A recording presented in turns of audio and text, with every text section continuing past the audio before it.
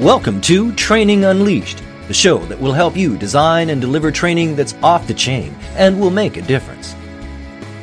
Now, here's your host, Evan Hackle.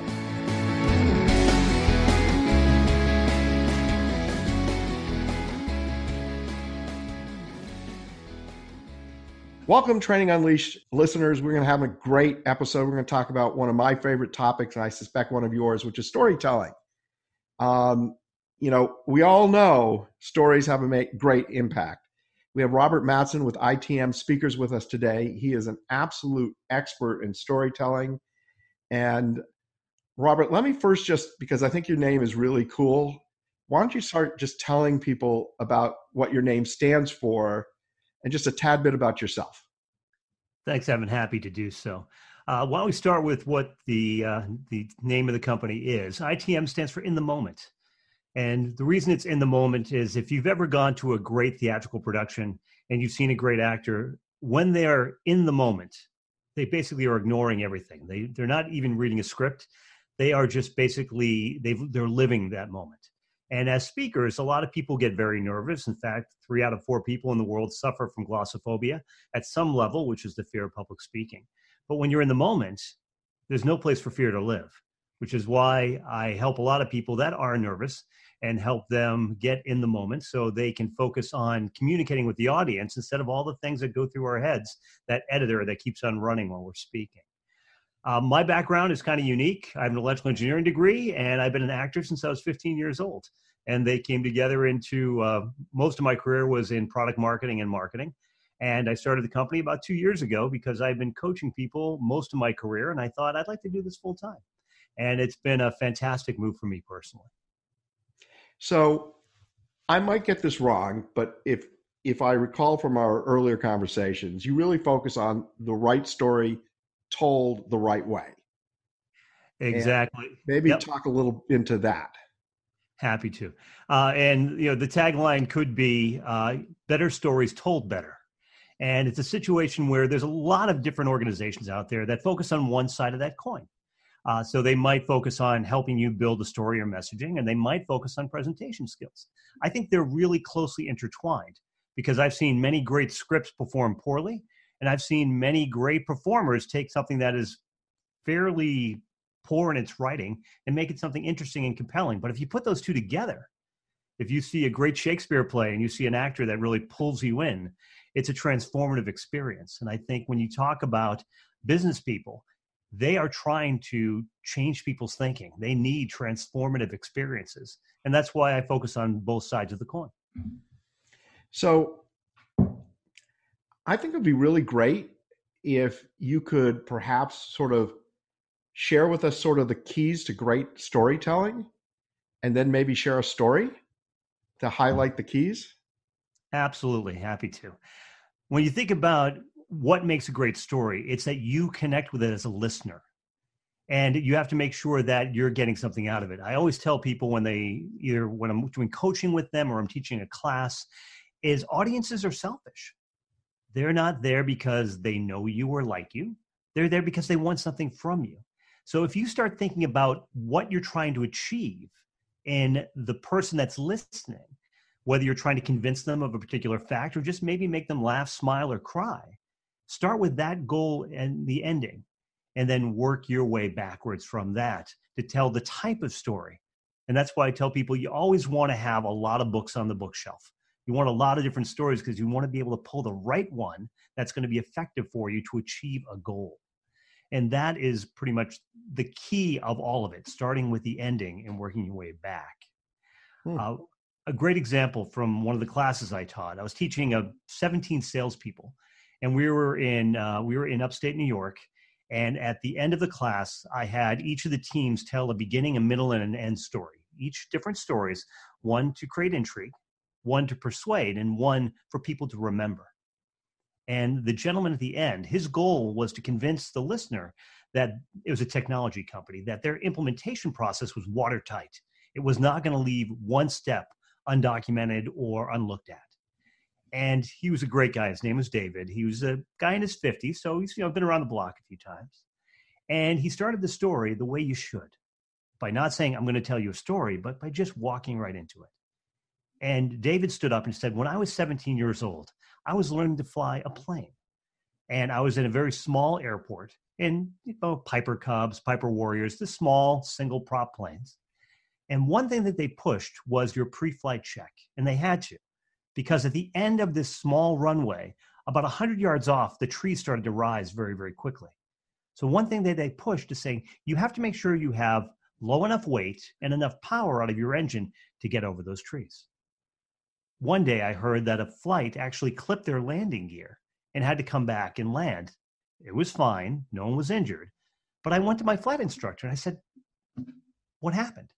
He goes, well, they didn't have enough power to get over that, to get over the trees. He goes, well, didn't they do a pre-flight check? Didn't they check the weight? He goes, oh, yes, but they were carrying Christmas trees.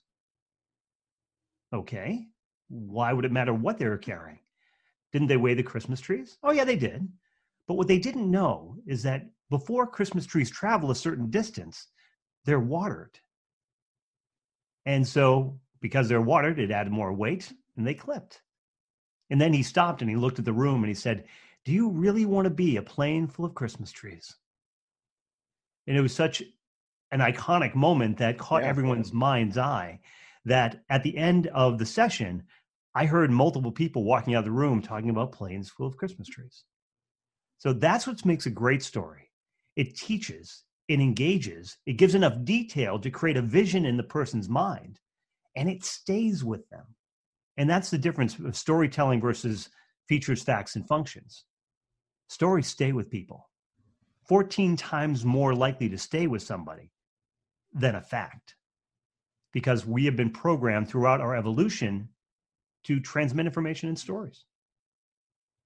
So I want to take a second and talk about the pitfalls. Mm-hmm.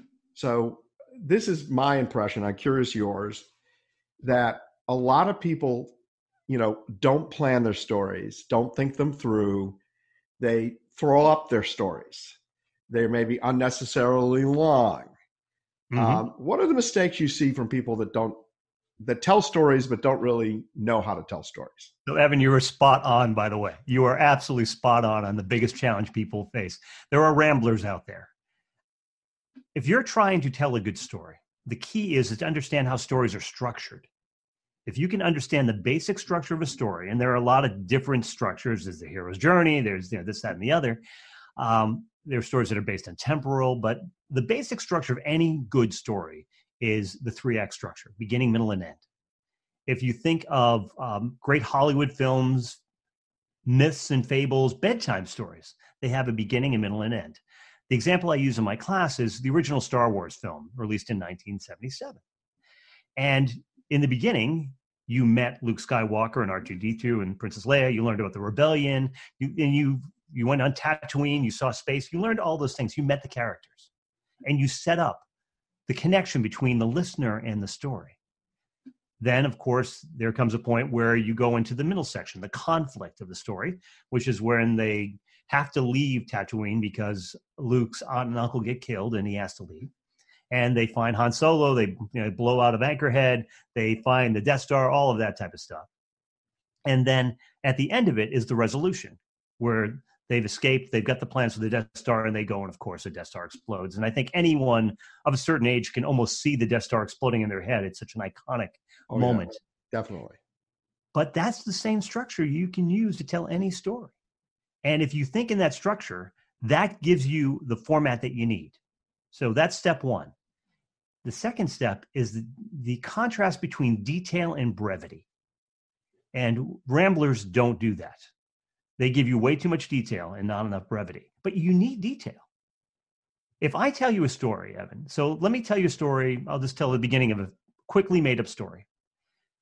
I was going to meet with a business person. We met in an old mill. It was actually opened in the mid-1800s. It's your classic New England brick mill.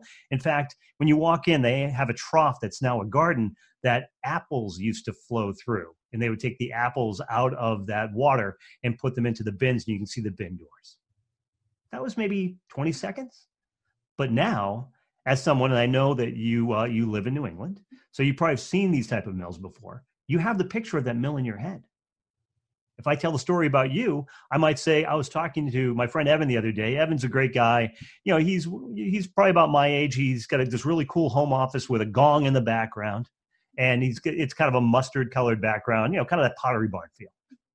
Again, now I've described you and I've described a little bit about your background, and that's in your head. So people, as they listen, are now have a picture of you in their head, and it activates the lower brain. So understanding 20 seconds of detail to lock something in their head and then get on with the story. So I've done my introduction. I need to define the problem that you're facing, the challenge, but that's quick and easy. And then go into a well-defined middle section where you're trying to convince them of a particular thing. And then again, remember from the beginning of our conversation, start with the ending. What am I trying to convince them of? In the story of Evan, I might try to convince them that you host a great podcast. And I want to talk about my experience with you, how comfortable it was and how it was easygoing. And I had so much fun. And that will convince someone, but I got to work my way back. And I start with a description of you and your background. So that's the key, understanding the structure, having it in your head, building to it, and having that balance between detail and brevity. For our listeners, I actually do have a gong in my background. It's in case I have a bad guest. I'm just joking. But my wife picked it out. It's kind of an unusual thing to have in the background. But of course, for those that want, you can always watch us on our YouTube channel. So describe just for a second, you know, I think people take storytelling for granted. I think people use it, but like you described, they don't really think it through. And brevity is incredibly important because you can lose people. What are the types of people that you typically work with, and what kind of things do you do to help people become master storytellers? There are three major categories I tend to work with. One are executives. The second are salespeople. And the third are usually subject matter experts. All three of these people are cursed with too much knowledge. I love that. Well, if you think about those three categories as an executive, and Evan, you would be there, and I'm sure you've done sales. You know, you've done some sales in your time, and you're also a subject matter expert, right? You know things about things.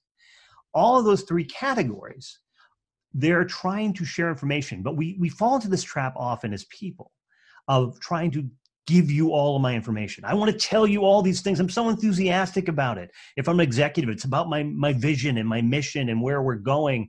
If I'm a salesperson, here's my product, my features, my facts, my functions. If I'm a subject matter expert, I can go down into the weeds.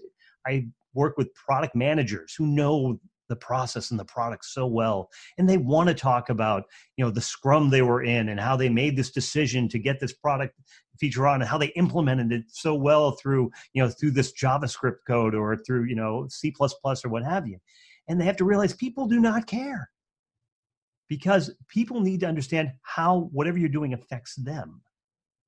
So if I'm trying to convince you of the mission, I want to convince you how I can make your life better. Because if I don't do that, then it comes off as me just spouting things at you, and you don't get that flow of why it is important to me.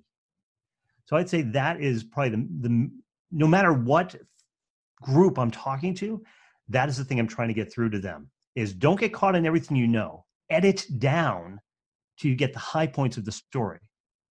And one thing, when people are putting together stories, whether it's a personal story, a metaphorical story, a lot of times they'll say, oh, if this happened in a park instead of an office, it'd be so much more impactful. I'm like, then set it in a park. Well, yeah, but it wasn't in a park, and I'd be lying. I'm like, no. Is the truth of your story there? Because do you think every fable, every piece from a religious text, any teaching story was 100% valid? Do you think they really care whether you ate eggs or toast in the morning? No, they do not. They care that the core truth of your story is there. So as long as you are true to that core truth, you're in good shape. If you vary from that, then you're in trouble. But anything else, you can adjust a little bit to make sure your story really rings true. And also edit out the stuff that's not important. And to your point before about ramble fests, which is what I call people that just keep on going, there are people who don't know how to edit themselves. Find the through line. Find the high points. Focus on those. You're usually in great shape. We're so glad you're listening to this episode of Training Unleashed, brought to you by Tortal Training. The difference between Tortal Training and other online training companies is we're primarily a training company with technology, rather than a technology company that does training. Want to find out more? Just go to tortal.net. That's Tortal, tortal.net. You know, Robert, I don't know if you've ever thought about this as a business. And for those people that are listening, I encourage you to go to YouTube because you're a master at body language. And no, you do. I mean, and this is difficult because basically you can only see your face. But as you tell the stories, you can see your facial expressions, your face. You're clearly a master at it. Well, you're being very kind. It's actually part of, remember, great, better stories told better. The second half of my first day of my 2-day class is about all of those things. How do you use body language, your voice, changes in tempo, gesture set. And gesture set's my favorite, to be quite honest, because people forget that gestures are not additive to language. They are part of language. I call it American Business Sign Language, because if you think about all of the different things that you can do to create more information. If I say, and you can see my hands if I put them up in front of the camera, if I say, this is the bad area, this is the good area, I've now defined that for you as a viewer. And now they're locked in. So if I'm talking about something and I go, you know that that's a bad thing because I'm pointing to the bad area. And also people tend to get like this with their hands. They're afraid to use big gestures. I've heard other speaker coaches saying, don't go farther out than your shoulders. To which I say, no, you've got this. If I want to make a point and I want to say over there is where the beginning is and over there is where the ending is, why can't I use all this space? I mean, don't gesticulate crazily, but for the listeners, which most of the people are, Robert's hands were way out wide. Because they can't, you can be the greatest hand person ever, but if they can't see them, it won't have an impact. That's such a great point. I know you're going to go on with another point, but I want to agree with you and point out something that I am focusing on Evan because I am talking to him and I can see him. Yeah. So I'm tending to use the tools that I would use with face-to-face. If I am teaching a class about people that are cold calling, business development reps, for instance, I want to focus more on visuals that they might be able to use online or vocal tricks, vocal changes, using little things about increasing your enthusiasm or your speed or using pauses in a powerful way. And I tell people that the less confident speakers fear silence. More confident speakers use silence. People want to tend to fill space. This is such an important point. Also, I would say this, when you look at sound, most speakers try to speak really above the average. I'm going to make a point.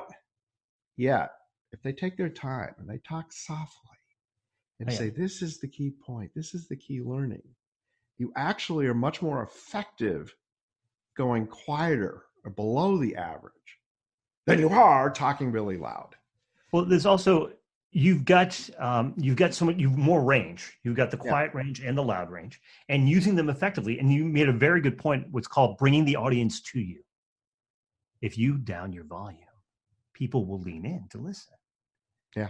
If you are yelling your head off, they don't have to. They can back all the way back and still hear you just fine. But if you use them effectively together, it gives you more range. And that's what we're trying to do. Give more information. And, you mentioned pauses and silence. The listener needs to catch up. If you're going from one key point to the next point and you haven't planned silence, they've missed the first 3 or 4 or 5 seconds of what you're now saying as they're finishing up that wonderful thought. No, again, Evan, by the way, you're the perfect straight man because you're giving me all these great things to work off. And you're absolutely right. Silence is used with pausing with purpose is what I refer to in my class. And there are multiple reasons to do that. One, because every presentation is really a conversation. and they might not be speaking back to you, and hopefully they're not if you're controlling the room properly, but you want them to be thinking back to you. You want them to be responding to what you're saying, and giving them a little silence to bring that in is great. But the other thing is we live in a multinational world. And I'm a New Englander, and I don't know, I can't remember, Evan, where you originally are from. Yeah, I'm born in Vermont. I'm a New Englander. Okay, you're a New Englander. We tend to speak at a fairly quick pace.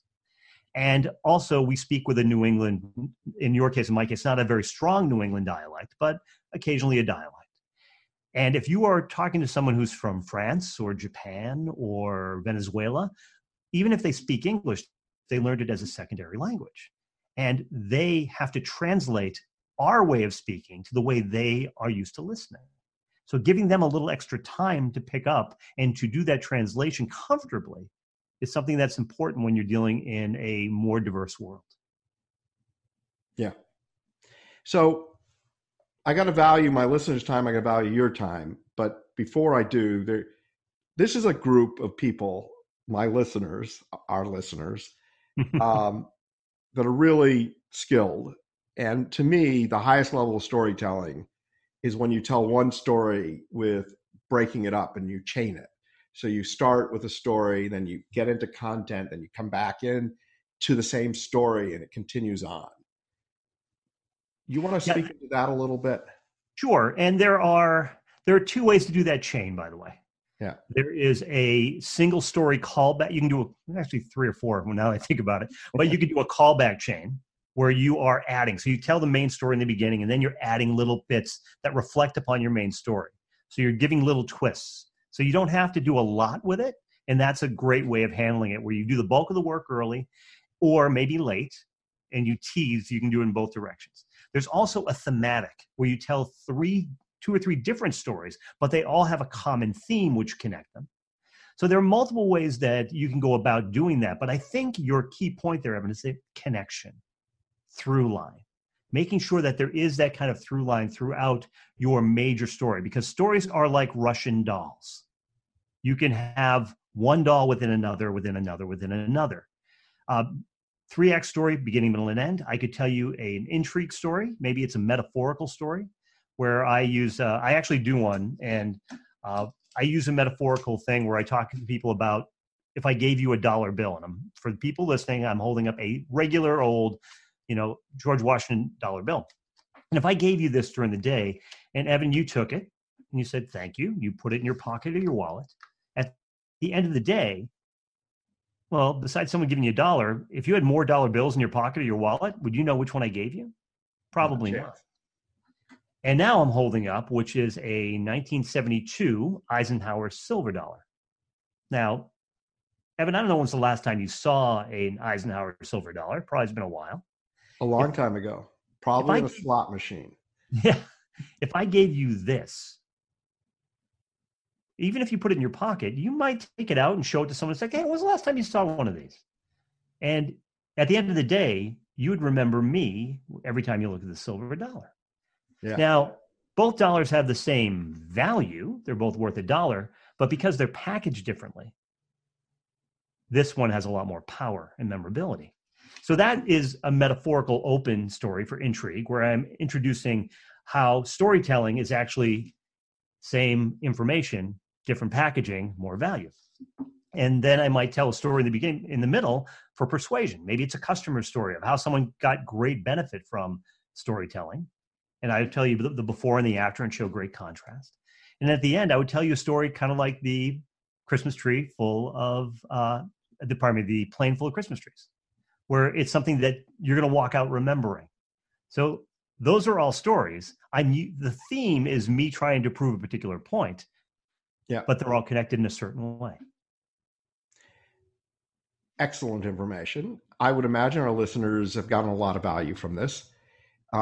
We now know you're in Boston, which is great. Do you work with people remotely at all? Yes, I work with people remotely. So there are 3 major ways that I work with people. One is remotely. The other way is usually in classwork. And sometimes we'll do a one-day affair where I'll fly out and I'll meet usually with an executive or a team of executives, and we'll work on a particular goal that they have. I did one with a a group they were out of Wisconsin, and they were hosting a day at a conference, and they wanted to put together a flow of the day, including a mini keynote and then a fireside chat and then running a panel and drive some interaction with the audience so they can make sure they came back. And I work with them in that way. I also do what I call a workout program, where I work with people and we meet every week, usually virtually, and we will get on a call just like we're doing right now, where I'm on a camera, you're on a camera, and we'll go over the goals, and we'll make sure that you are increasing week to week. And you can sign up for a month, 2 months, 3 months, or if you want to talk to me for a year, you can do that too.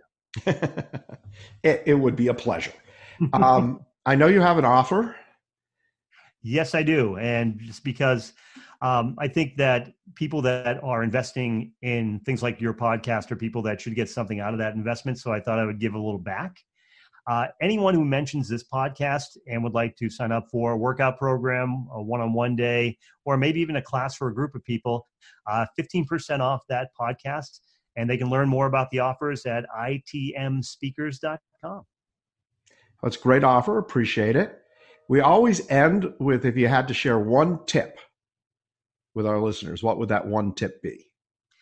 The one tip is practice as you play. I work with a lot of people, and they'll come in maybe the second day of a class. I'll say, did you go over what you're going to do today?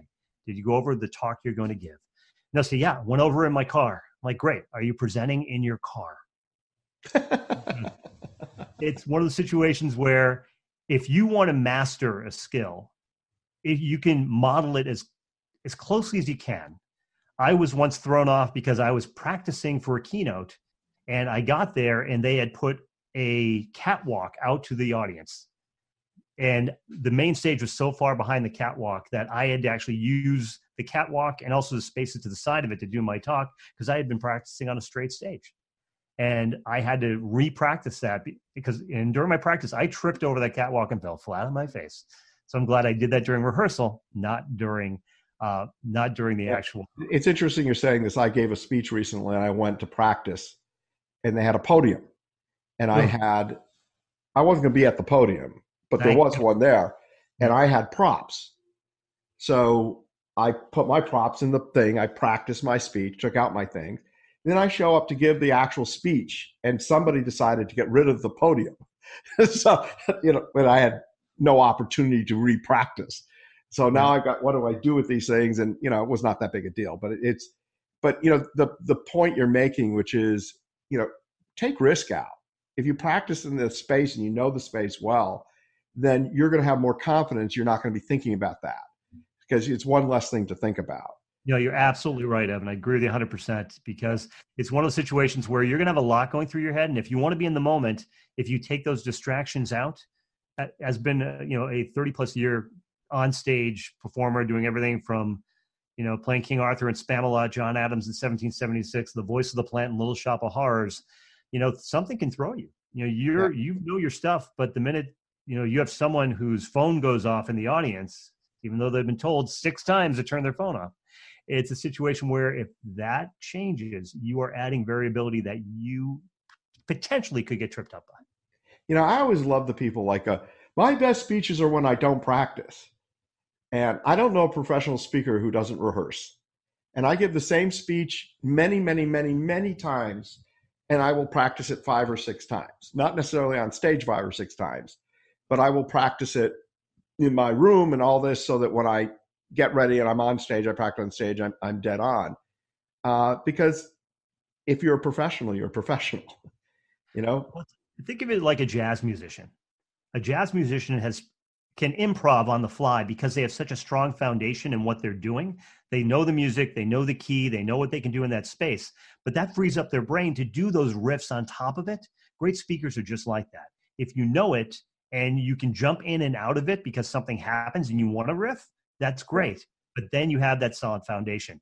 Every great speaker is like a jazz musician. Okay. Well, I want to thank you very much for being a guest on the show. I want to thank our listeners for listening, and everyone have a wonderful day. Thank you so much. It's been a pleasure. This has been Training Unleashed, but it doesn't stop here. Just go to trainingunleashed.net to subscribe to the show. That way, you'll never miss an episode, and you'll be well on your way to delivering training programs that are off the chain. We'll talk to you next time on Training Unleashed.